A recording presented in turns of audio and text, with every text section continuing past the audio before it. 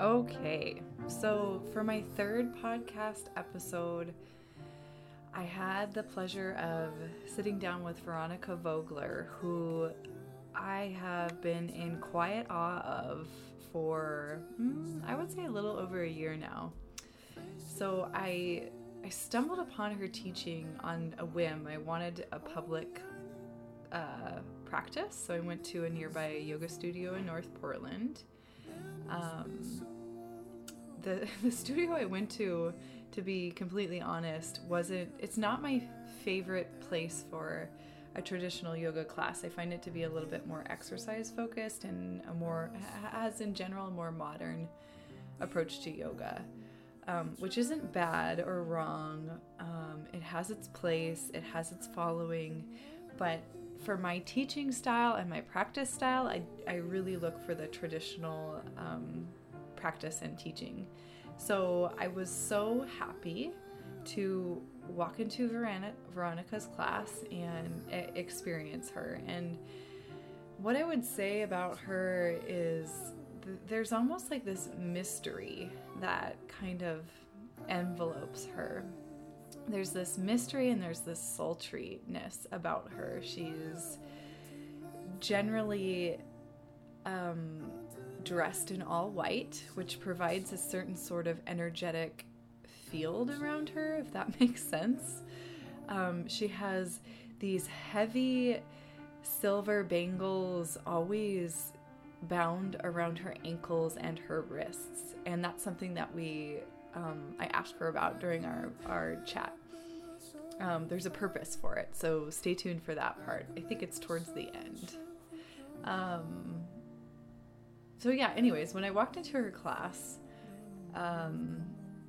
it was just such a nice surprise to first sit, and we sat and we breathed and we had a 10-minute long pranayama practice before we did any movement, before we did any asana. Asana is posture. And this is very rare to find in our modern day yoga class, especially I find in Portland. And then we got moving, and our practice was very rhythmic and very breath focused, and which is a very traditional vinyasa. I think that's easy to find in Portland.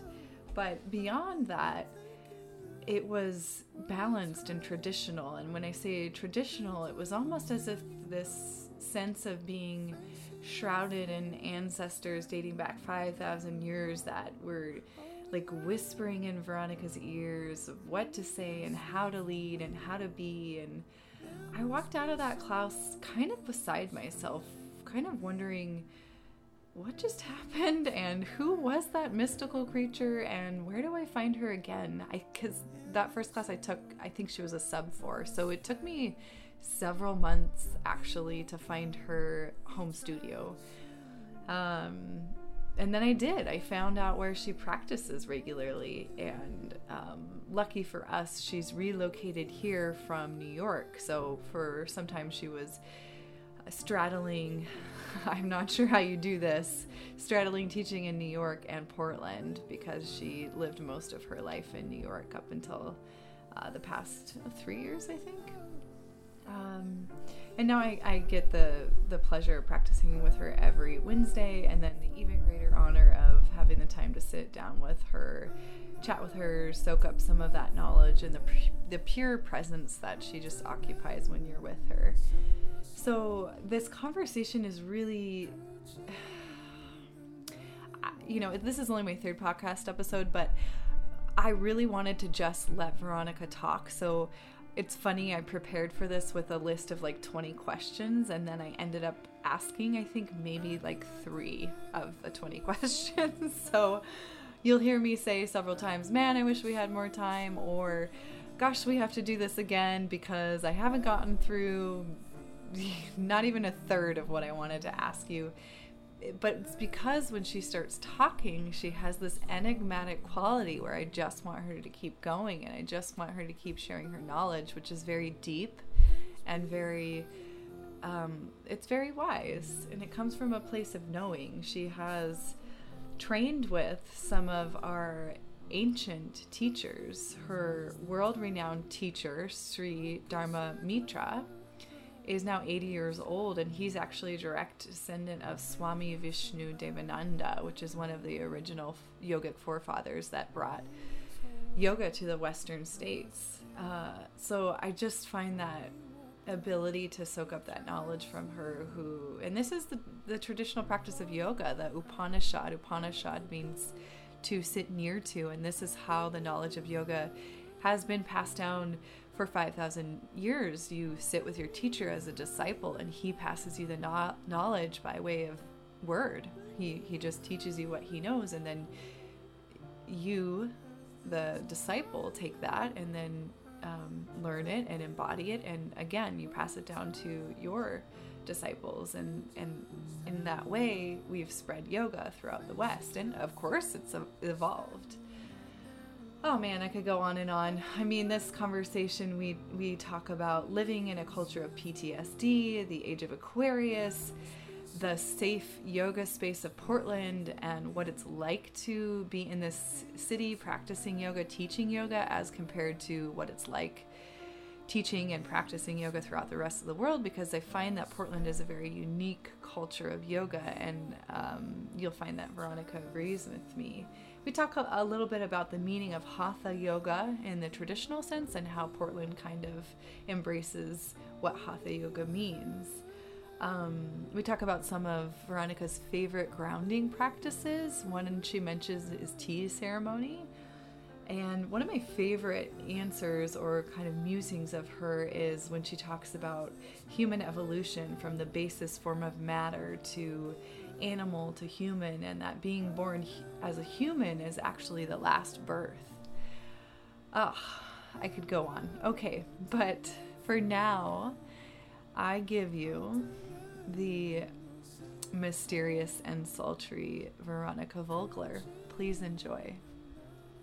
All right. Hi, Veronika. Hi. Thank you for agreeing to talk to me. I've been actually wanting to talk to you for a while now, probably over a year.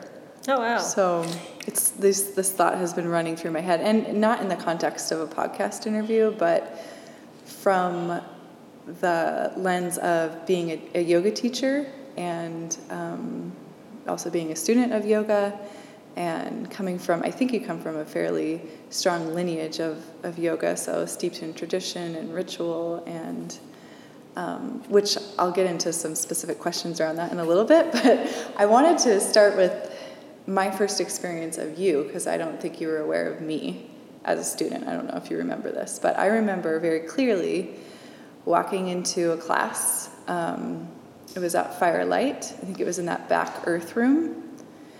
And I think you might have been subbing for somebody, because I left that class thinking, oh my God, what just happened? That's the impression most people leave with. And in a good way. For me, I was like, okay, that felt, it's hard to put words to something like this, but it felt transformative. It felt like what I'm looking for in a yoga asana class, but it was more than an asana class. We did pranayama, we did mantra, we did meditation. And I find that actually challenging to find in Portland in particular, maybe around the world. I don't know what your experience is with this.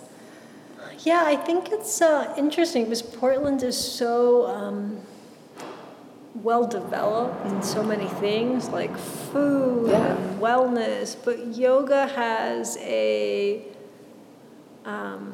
almost undeveloped feel here because they call my classes vinyasa in all the studios I teach, no matter what, and that's because for some reason Hatha has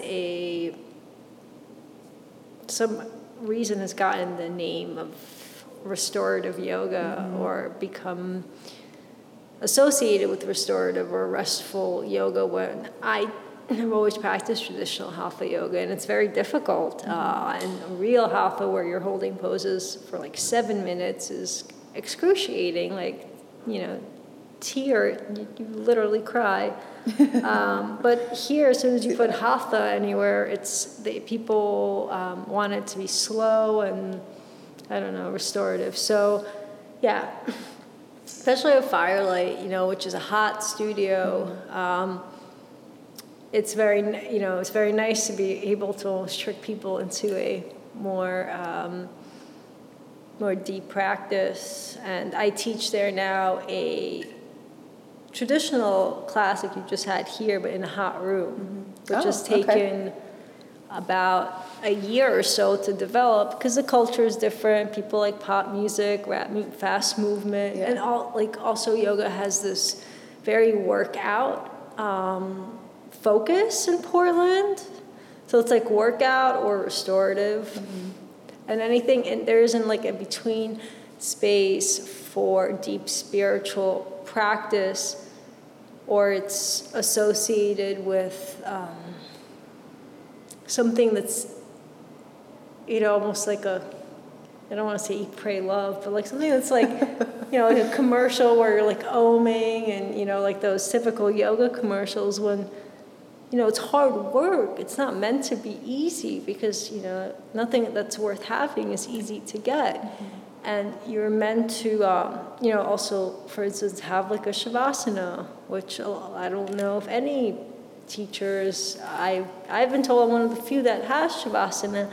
And to me, that's just bizarre because that's one of the most important and actually one of the hardest practices because even for a few minutes, people can't stay still. I'm always watching. Yeah. People are in shavasana, I'm always scratching their nose. Yeah, that's so true. It's really interesting. I'm curious about how that happened here in Portland, and it's in a town where we have so much developed culture around food and being outdoors and stuff. And it seems like, I don't know where I'm getting this rationale, but to me, I feel like we, as a community in this area, are more conscientious sometimes, more environmentally friendly sometimes. There's a big biking community, and I guess it kind of surprises me, the approach to yoga, but I don't think it's anomalous to Portland. I feel like, and I haven't traveled a lot and experienced a lot of yoga in different cities, but I wonder if it's like a modern day approach to yoga. But I think you come from New York, right? Right. So I'm curious, over the years of practice and travel, because I know you've traveled beyond the United States and done yoga all over the world, like India, I think, is one place you go to frequently. Yeah. So what is it like out there? I have always had a very traditional schooling in yoga. Most of my teachers have been like very strict male teachers in a very traditional practice, and that started years ago in India, where my teacher Praladji, who is amazing, he's the head of Shivananda worldwide. He was a disciple of Swami Vishnu Devananda and was with him until the end of his physical days. And I can recall him at the end of practice being like, relax, relax, and it was like the most unrelaxing thing. But that's, and then I met my teacher in New York, Dharmaji, who's also, he comes from that Gurukula school where what the teacher says is the law. So I always tell students, like, it's okay, if Dharma did like the same side of your body, like you do the twist both on the right side, and like he forgot to do the left side, you just repeat, you don't change it. You don't go against the teacher because there's no right and wrong. What the teacher says is the law, regardless. So I come from like but I'm also a very old soul. Like to me that resonates, this old like traditional practice. And I know a lot of people want to be held, and there's, and want to be, that's what I think Portland is. It's great for a lot of safe spaces for people. And I think people can find a lot of healing in yoga in that sense. And I think it could be very beneficial and very helpful. I just come from it from a different approach. Mm-hmm. To me, it's a spiritual practice, which is not necessarily a safe space. And, you know, I've had people walk out of my classes because I do teach like an old man. And I'm bossy and sassy or whatever. It's because the practice is really serious. It's very serious for me, and it's not meant to be fun.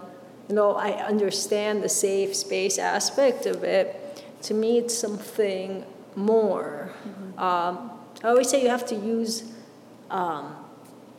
the technology for what it's for. You know, you don't want to be driving a Ferrari on a dirt road in the countryside. That's not where you optimize that technology.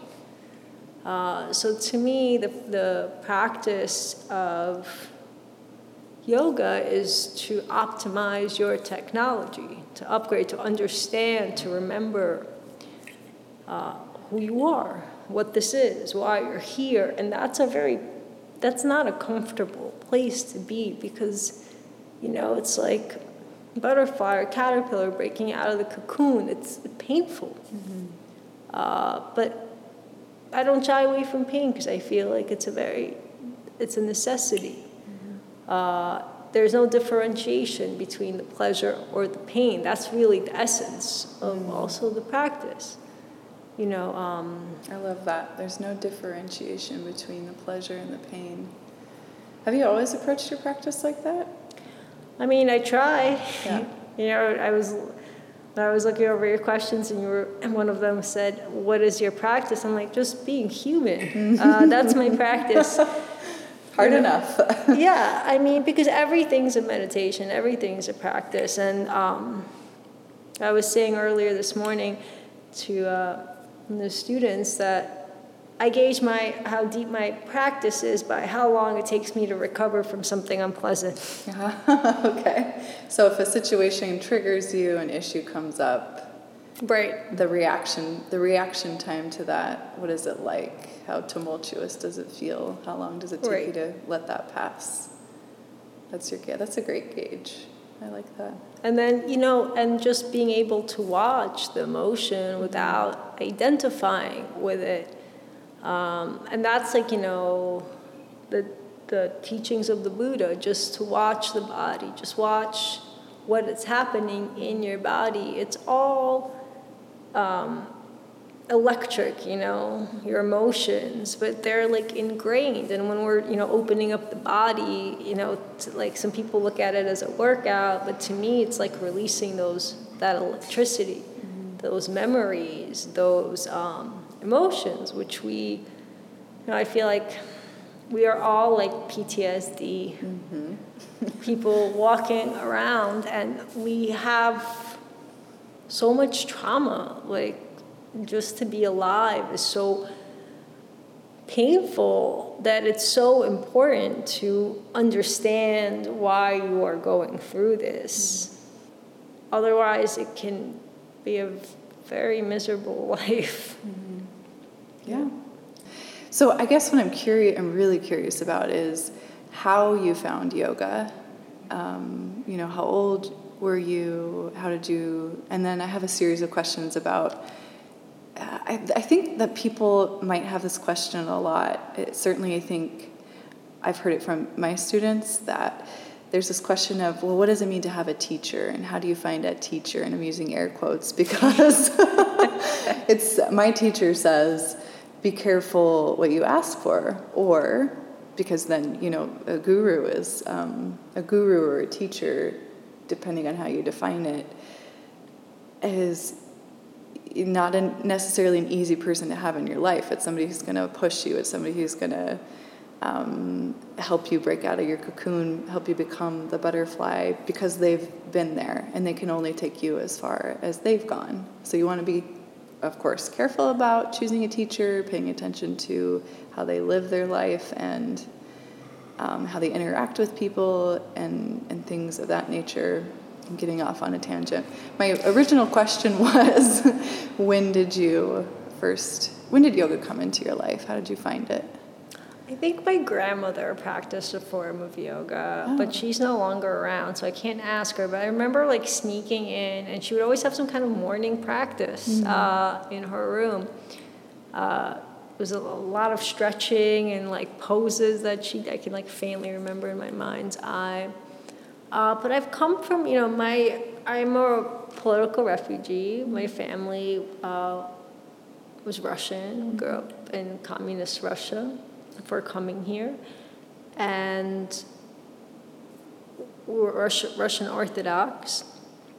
And I remember from a very early age, like I really loved, I forget which holiday it is, but there's one night where you go to a Russian church and they just sing all night and they burn frankincense. And it's like, if you've ever been it's a very beautiful ceremony. Just like the smell of frankincense, the really old icons, the like monks that like walk up and down the aisles. And I feel like I've always had a very spiritual, or just a connection to the spirit of things and the rituals in which you can connect to that spirit. And I find yoga to be just one of those ways. And I feel like the word has been almost too solidified in a certain meaning where I like more the fluidity. So in my practices, I was talking about Wu Wei this morning, that like Zen technique of like the flow. Like I love the Tao. Mm-hmm. There's so many, to me it's all yoga. It's just different aspects of practicing being. Yeah. And what you said, it was Wu Wei? How do you spell Wu Wei, W-U-W-E-I, which is like finding Taoism? It's a concept in Taoism where you flow with the path of least resistance. Okay. Mm-hmm. You don't question. You do what needs to be done, but sometimes not doing anything is preparing you for the doing. Mm-hmm. And that's a very hard concept to understand in our society because we want to do, and that's what vinyasa really is about. People are moving around a lot and they think they're getting a lot done. When I tell them to hold something, it becomes a lot harder for them because the mind starts to unravel, and also because it's like this sense that I'm not accomplishing, but I need to accomplish. We're in this like rat race to accomplish something, and the essence of accomplishing something in this way is like to gather and to like have and to like, it's like, you have your merits, you're holding the merits of your actions, whereas I believe like the deeper practice, unloading, it's to become empty. Empty inside. I was reading that I was just telling Emmett, he's a musician, there's this exhibition in New York where they took all these old vessels, like pots and, all kinds of different containers. Some of them are 2,000 years old. And they found all the musical notes. So it's like a room full of pottery and all kinds of instruments, but each empty space has a note, has a vibration. When you clutter it up, you lose the note. You don't have the sound. That's like our vessel has a pure vibration. And to me, the practice is like unlayering it into, that stillness. That's what the Tao is. It's like the void of the 10,000 things which creates everything and is behind everything, but in essence, invisible. It's this concept of, I forget, there's this quote, but it's like, in doing nothing, the master leaves nothing undone. Oh, that's good. I like that. And this idea that everything is getting done, even in the stillness. You are generating the cells for the next action, the power for the next thing that you're doing. Whereas we tend to run away from those empty spaces. I feel like that requires an immense amount of trust to be able to be still, trust that in the stillness all is coming. And I like what you said earlier about this being a culture of PTSD. Not that I like that idea, but that it resonates in that it's hard for us all to slow down and be still, because it almost seems like a culture of fear or of keeping up with the Joneses, or of gathering all of these things to reach that platitude of success, whatever that means. But it seems to me like the more we reach a platitude, then there's that much more pressure to remain at that level. And then it's like, well, now what's next from there? So it's, even if you reach that platitude, it's like, okay, well, I'm not happy here now. I still don't feel fulfilled. I'm still longing and seeking, and this isn't the thing I thought it was going to be. That's because you can't outsource certain things, and the wholeness of your being is not something you can outsource. And we're like passing from the third chakra into the fourth chakra in time and space. We're coming right now. We're still kind of in the third chakra of fear, war, resources, all this. The Aquarian age is the heart chakra. It's like we're coming into that space where we're seeing each other, where there's more community, where people are being recognized for their beliefs more, but we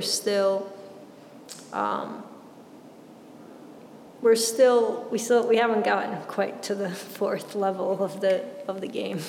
So from that perspective, is the belief that we've started from the root, from Muladhara, that we've established a sense of safety and security, moved through the sacral chakra. So we've established a sense of creativity, and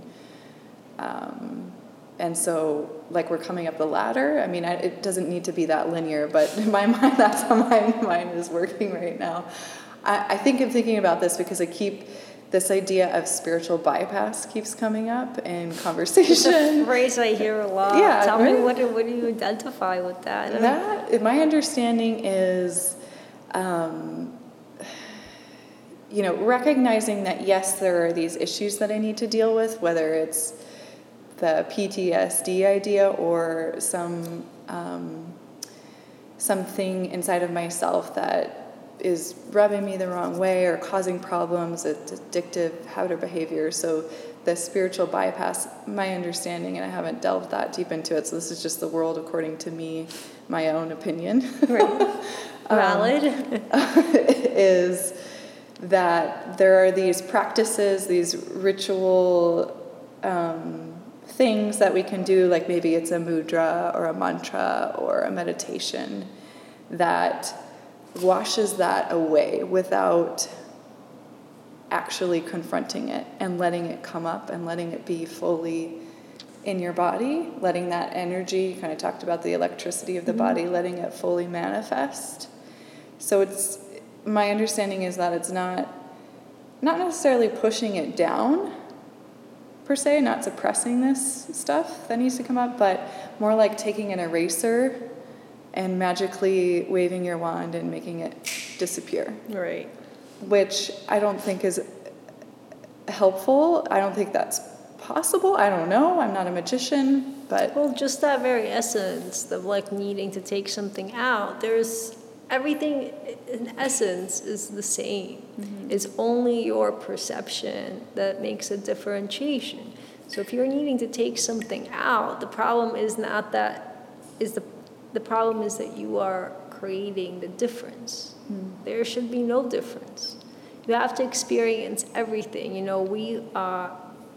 We've been born through all the stages of life. So you've been butterflies and lions and whatever, like going up through the levels of consciousness, and the human birth is the last birth, and you have to be born 80, I think they say like 86,000 life births before you can reach an enlightened or evolved state. I mean, you probably can get there quicker, but the idea is that you're born as everything. So you're born a man, you're born a woman, you're born as gay, you're born as straight. You experiencing everything, all levels of consciousness. I mean, the poses, I always believed, are named after animals, so you can remember that aspect of your consciousness. So you're creating the shapes with your consciousness. I mean, you're molding the consciousness with the shape you're creating with your body. And I think it's a part of the remembering, that first chakra, that time when,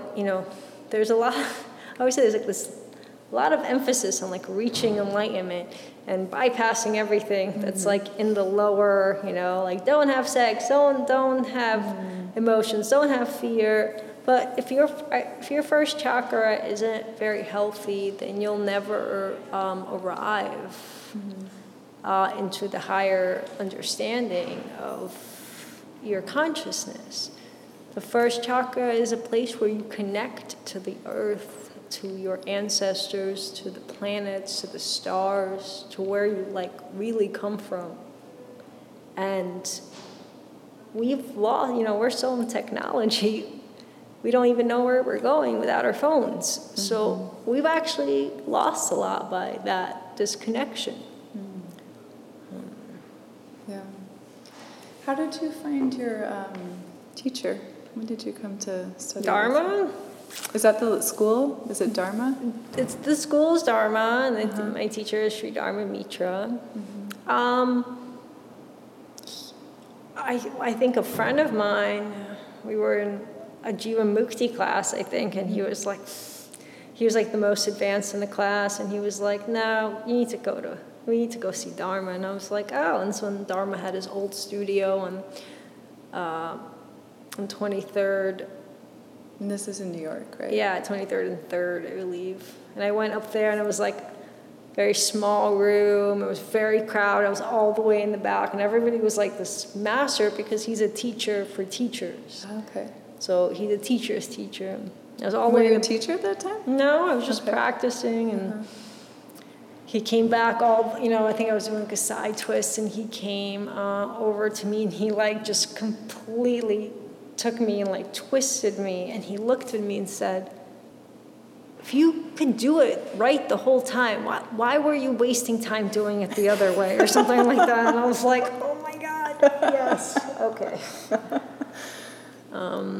They spent many years going to Dharma, and he remains a very big part of my life. But I think in terms of finding a teacher, I think I've had many teachers, and in being a teacher myself, all my students are my teachers. As soon as you assume the role of teachers, your students are your teachers. So I think everything is that consciousness at every moment is revealing something to you, either through what somebody says to you or through an experience of what, if you're paying attention. That's what being connected to animals is, or being connected to nature. And you go up and you notice the signs, when your senses of perception are clear, you're able to pick up the clues. Nothing, the consciousness is expressing itself to itself. So every moment is an opportunity to learn something, right? And ultimately, you have to do a really deep practice with somebody, of course, that will show you the way. Guru, the lighting the darkness of the path. But ultimately, you can't outsource that. There's nobody that's your teacher except you. And you are learning from all the moments around you. And it's very important not to outsource that part of your being, because we are so powerful, and we lost the connection to our power. And we want everybody else to do everything else for us. We don't want to put in the work to do it, or maybe we're afraid of finding out like our superpower. But it's so much deeper than this, like, and then what history says and what is written down. You know, I always like to say that we've all come on vacation. Like, we've decided to be born as humans, and we pick who we're born with and our tribe. Like, we predetermine all this, and then we come here for our vacation to, like, be in the beauty of this, like, this conscious cosmic wave. And as soon as we come into this form, we forget like the whole purpose of what we're doing, and we just get stuck in the fear. It's in the suffering, in the day-to-day, in the accumulation of things. You can't take any of these things with you. I mean, even Dharma, who's, you know, he's very famous for this poster of like over 1,000 poses. They're like, oh yeah, okay. So that poster he did in the 80s as an offering, as karma yoga to his teacher. And when he did it, there was no iPhones. He had to do it with a button, with a camera. He had to be in the pose and click the button at the same time. And some of those poses, he had to fast for like a month, just cantaloupe or melon, you know, just to get the pose once, you know. And he said if he wasn't thinking of God or whatever that means for you, you know, that's such a, in a way it's become like a not popular term, but of the divine, whatever you pray to, whatever, you know, because we all pray, we just sometimes don't know we're doing it. That conversation you're having inside your head when you're in fear or you're hurt or you're alone, or that's prayer. It's just we don't share in prayer as community in this culture. And he said if he wasn't thinking of God, he would have, and you know, you have to like develop the film and get it, and then he wouldn't count it. You have to do it all over again. Then like, and then wow. He mastered all these poses, and that poster hangs, and most people don't even know, you know, in yoga studios, people have no idea, like, who that even is, which is a shame, because there are only a few masters left in the world who really hold to the spiritual teachings. Like, a lot of the spiritual teachings have been stripped. It has become more of a workout, unfortunately. But I digress. The thing with the poses is that, you know, Dharma's 80 now. He could still stand on his head without any arms, just like a pencil. Wow.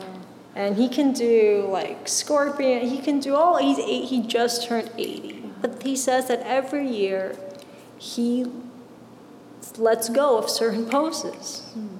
So even if you reach all of like the infinite postures, you'll never get them all, and it doesn't matter because you have to return what's borrowed.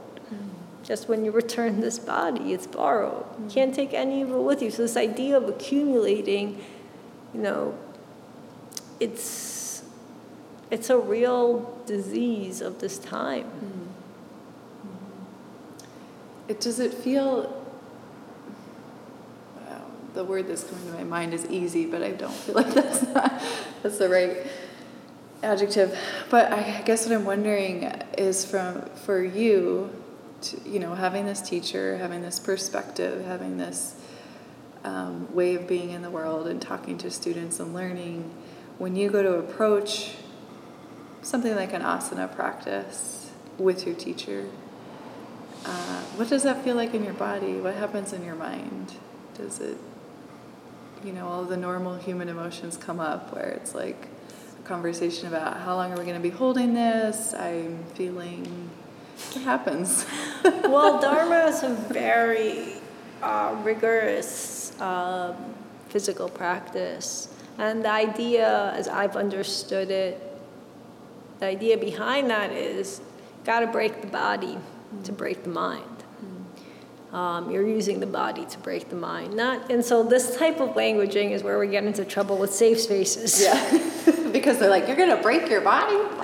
Yeah, but you have to use the tools you have. So what do you have? You have the body, and how do you get to the mind? Through the body. So you're using the instrument that you have to get into the deeper resisting and to reset the patterns of your thinking, because what really motivates change is it's never like when you're having a great time that you're like, I'm going to take this great change in my life. It's usually when something has gone awry in your life that you are switching into something different. And I think that's the idea behind it, is that you are breaking your limit, and you have to break your limit to surpass it, right? Mm-hmm. So you're constantly like expanding the thought and changing the pattern of the mind that doesn't want to stay in the pose, right? And you're applying it to the pose, but then once you understand that mechanism, you can apply it to everything.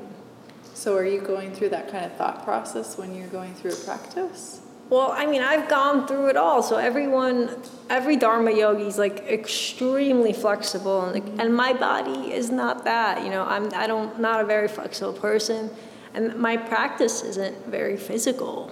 I do a lot of pranayama, I do meditation, I do tea ceremony. I have a Cree teacher, I do sweat lodges. I mean, my practice has different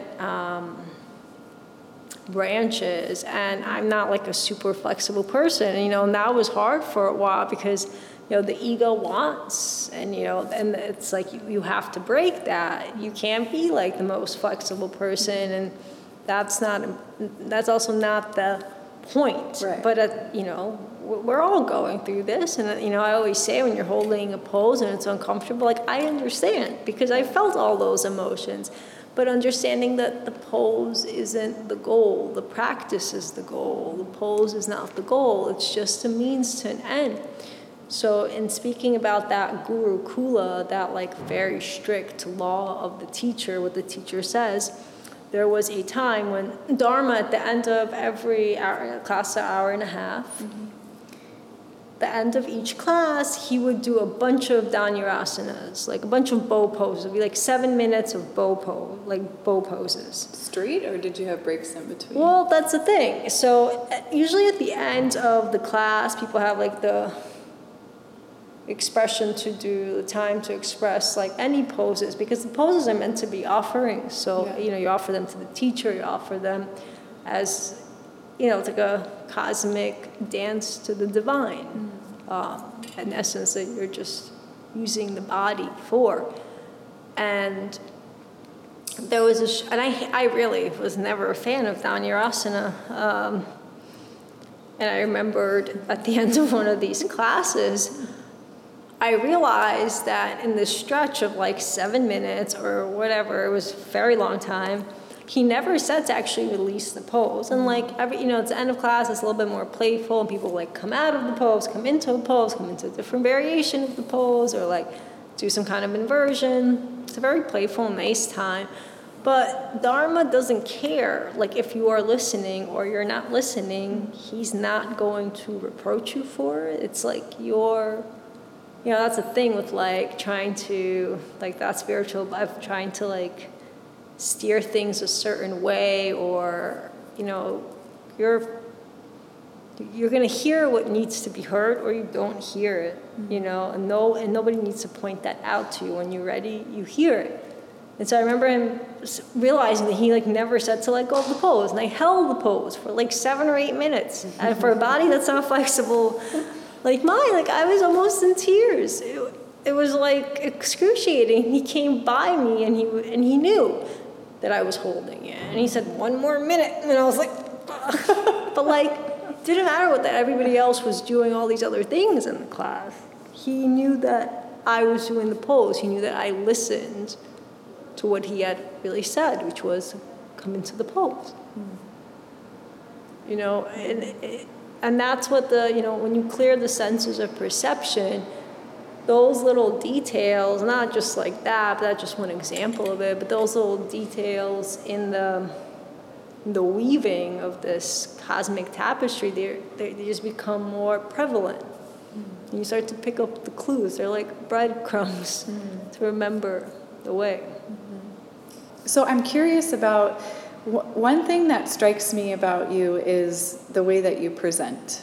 And when I first came into that first class with you, I noticed the bangles on the ankles. And I have this memory, I'm not sure if I made this up or dreamt it or if it really happened, of you talking about the ones on your ankles specifically binding you to the earth, maybe? Am I making this up? They're grounding. Okay. They are very grounding. I've worn them for many years. I can't remember how long. And I've switched them out. I mean, I've never taken them off unless I throw them into, like, I've thrown them off the cliff at Esalen.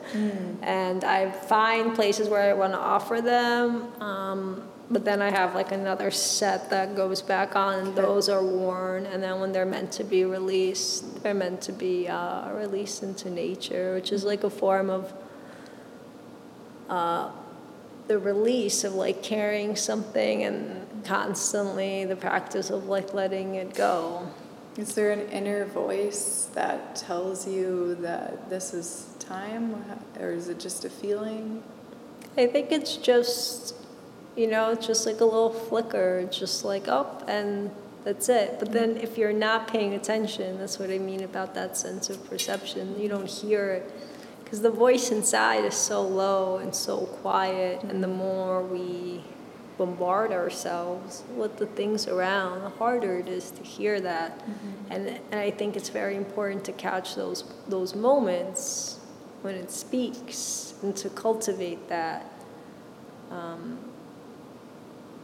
voice. How do you do that? What's your practice for cultivating your quiet, or the ability to listen to the voice that is so quiet? Tea is very helpful. I do tea ceremony, which it just, boil water, have tea, drink the water, drink the tea. It's a very old, ancient practice of meditation, of just, practicing the being in the moment, and only focusing on the one, boiling the water. So you're only boiling the water. When you're like holding the cup, you're feeling the clay, you're feeling the water touch your lip, just like that moment to moment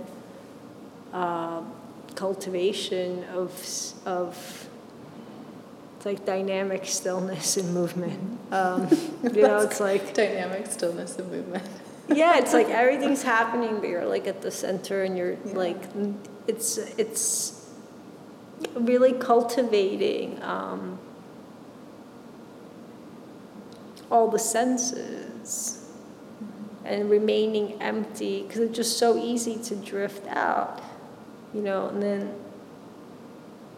I find, Vipassana is very helpful as well. Silent meditation. And that's generally performed for, is there a minimum of days, or is it? It's 10 days, and then you realize why all the poses are just for sitting. Because when you're sitting for 15, it's like, I think it's 15 hours a day, your body's in a lot of pain just from the sitting. So, but, it's nice to do those types of things. I was just talking to a student who does a bunch of ayahuasca and like gets a little download. But I believe in something that is sustainable, that you don't need to have these, because all like big things that are very intense in a short amount of time they're going to shift your energy field, but like how do you sustain that is my concern. So I find that these practices are good as kind of like a resetting, or like when you do a fast. But ultimately, I feel like the real practice is in the doing nothing. And the practice is, that's it. There is no practice. The practice is just being human. Yeah. And I also wonder about with things like that, sitting for ceremony with ayahuasca, When you kind of touched on this morning in practice, where you mentioned even a mudra, if you're not ready for it, can unleash, not necessarily the mudra itself, but the energy of the mudra can release something that's very powerful if you're not prepared for it, if you're not sure how to react to it, what to do with that energy. It can be as maybe jarring as having a really bad trip on mushrooms or something like that. Well, because anytime you move the Kundalini energy, or whatever you want to describe that energy, which is the awakening of the self, it's very turbulent. That's why it is, you don't have to literally believe that it's a coiled up snake, but that image is there to give you a reference that when you're like holding breaths and you're doing the bandhas, you are suffocating. You are suffocating and contracting the space around that, like sleeping snake, if you will. Like imagine it sleeping and you're cutting out, and it starts to like thrash about. Now, I've had a snake and I've seen it thrash, and it's not a pleasant. Is there? Did I see a picture of you with a snake around your neck? I did. That's my snake Lazarus. Okay, so this is your snake. Yes. And is it a pet snake? Does he live at home with you? No, he's still in New York, so I haven't found a way to. It's very hard to fly a snake over here, but I used to actually teach with him around my neck. Probably not a safe space in Portland for that, but. Oh my gosh, I want to go to that class. It's but the thrashing of the snake is very. And the funny thing, this is about like again perception. So we have the snake is a very powerful animal, and not at all how we have identified. And it's funny because in our culture, nobody wants you to know what your real power is. That's why it's, people are telling you what to eat, how to live your life, like you need a guru, that you have like no power, you have like trauma, you get caught up and you're like on Instagram and everyone's living a better life than you, and it's like crazy what's happening. And the symbol of the snake has always been you coming into the knowledge. The snake is the one with Adam and Eve that showed them the knowledge. It's always been the pharaohs wore the serpent on their crown. It's always been an image of power until like we changed, the paradigm. Now it almost seems synonymous with evil. Yeah, but it's not. And so the time that I saw my snake thrashing was like a pretty new snake owner, and I put my, it had been like they don't eat very often, they eat once or twice every month or two. Oh, wow, okay. And they only eat if they're hungry. And, like 2 months have gone by, so I was like, they don't tell you if they're hungry or not, and I put in 2 mice. And the thing is, if they're not hungry, they won't kill something. So they only kill when they are hungry, and because it still for some reason was not hungry, like it loses its killing instinct, and it cohabitates. And actually I woke up to it thrashing because the mice were trying to eat it. And there was a python, and he still wouldn't kill them. So if more people were like that, it's like just perceptions ingrained in our consciousness of what things are, or the lens that we see through things is what creates the whole experience for us. But it's ultimately like us. I always say everything that you think about another person really has more to say about you than about them. Every way you describe an experience is according to your trauma, according to the stories you've been told. And like we're all moving from a place of trauma, and then we're trying to like think that it's actually reality when nothing about this plane is real. I mean, just your like backpack, so it's like mustard yellow, but that means that it's everything but mustard yellow. It reflects back only the thing that it is not. So this backpack is all the other colors except this color, and then I see this color and think that this backpack is this color, when that is absolutely not what's happening. That's kind of mind-blowing. But that's like what we live in, like, and then we, consciousness is like like, it's like, those cans of air or whatever, like people, you go to a city, like they bottle up like the air from the city? Yeah, and it's like that, like we're trying to like bottle up an experience according to our mind, but the mind is good for language, the mind is good for communication, it's good for like a very linear understanding, but it's important to, when you're done with the mind, to put the mind down so you don't trip over it. To put it down and put it away. We don't know how to do that, do we? No. Okay, let's have one more question, and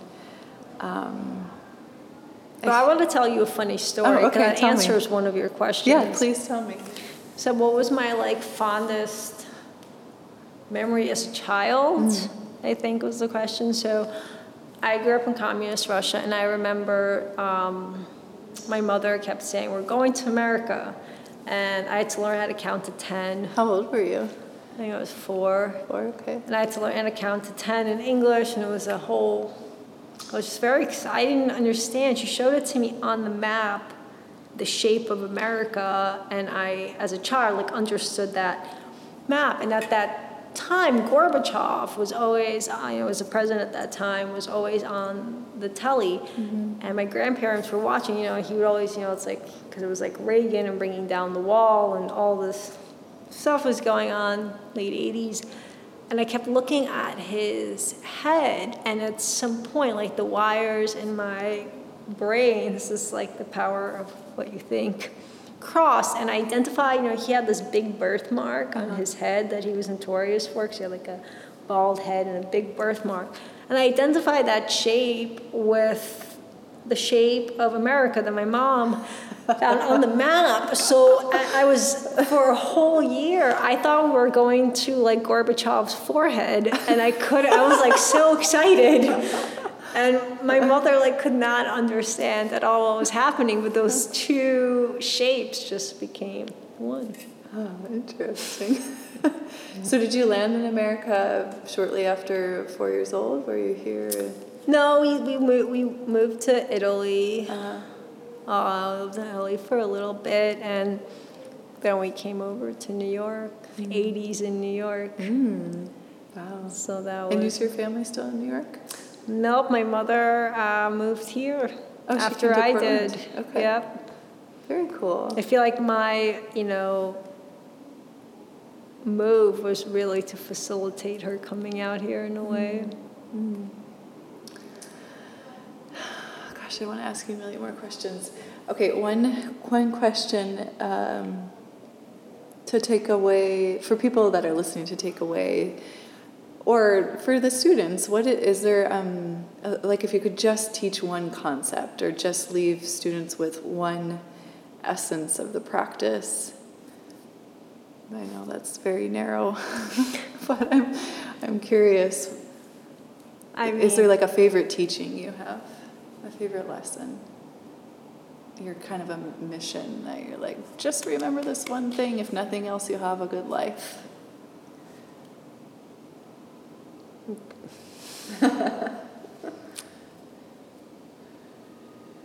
I would say you have to remember that you are, like a cosmic superhero, just traveling through this plane. So enjoy all the experiences, as you would like being in a foreign land. And then when it's time to go, put it down. But I don't know, I just really wish people would understand how magical they are and how much power they really have to do whatever they want, not to limit it to these worldly things, not to forget your power. Thank you. And stay off Instagram. P.S. I don't. Well, speaking of Instagram, though, if people do want to find you, what's the best way to do that? Your name is Veronika Vogler. You don't have a website, do you? No, not yet. Okay. I actually have. I got it a while ago, but I just haven't. Time hasn't come. Mm-hmm. But my handle is, which is also the handle that I got from my website is Transcendental Airways. Okay. The airline to take you to your higher self. I love that. With all the instructions for your boarding. Oh my gosh, that's great. So will that be accessible to people? So your handle, is that like a Twitter handle and a Facebook handle? That's my Instagram. Transcendental Airways. I know I don't post, but I do a lot of stories. I like them people because can find you that way, right? Yeah. Like if somebody wants to come to a class and figure out what your schedule is, that might be a good way to find you. And of course I'll include show notes and I'll let people know. If you want to share your email address, by no means, there is no pressure. The same email. I think it's transcendentalairways@gmail. Okay, I do a cool. newsletter, which I'm... Yes. Oh, that too. Yeah, that too. That's you great. on Usually I newsletter? am. Oh, yeah. okay. So you usually write up kind of a concept. It's like a... I wanted to like do an it essay every... format. Yeah, I wanted to do it every week, and now it's turned into every month or 2 months. But I feel like you have to do things when you're inspired and not... not get too down on the deadlines. Mm-hmm. Mm-hmm. I would agree with that. First-hand experience. All right, I'm gonna let you go here.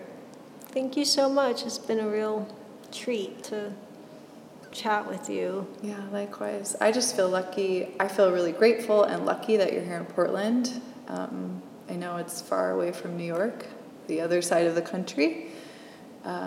So I'm glad that you're here in Portland, and I really enjoy practicing with you. I always learn something new, always. Well, I enjoy... There's my timer. I enjoy having you in class, serious students and teachers. We're all, like I always say, it's like Ram Dass. We're all just walking each other home, and it's so integral to the journey to be with the tribe of like-minded individuals. So you're supporting me just as much by coming to class and doing this, and thank you. Yeah, thank you. All right. I hope you enjoyed the conversation today. If you have any feedback, comments, questions, or even requests for future podcast topics, please feel free to reach out to me on the social media handles: Facebook at Tessa Marie Tovar, Instagram yogi_Katniss, email address tessa.tovar, that's TOV as in Victor, AR, @iCloud.com. I love to hear from my students, and I'm always happy to talk about this kind of thing for you. If you don't listen, I don't do this. And my goal is to spread the word about what yoga means on and off the mat, in particular, spreading the word outside of the studio. Thanks for tuning in, and have a lovely day. Bye.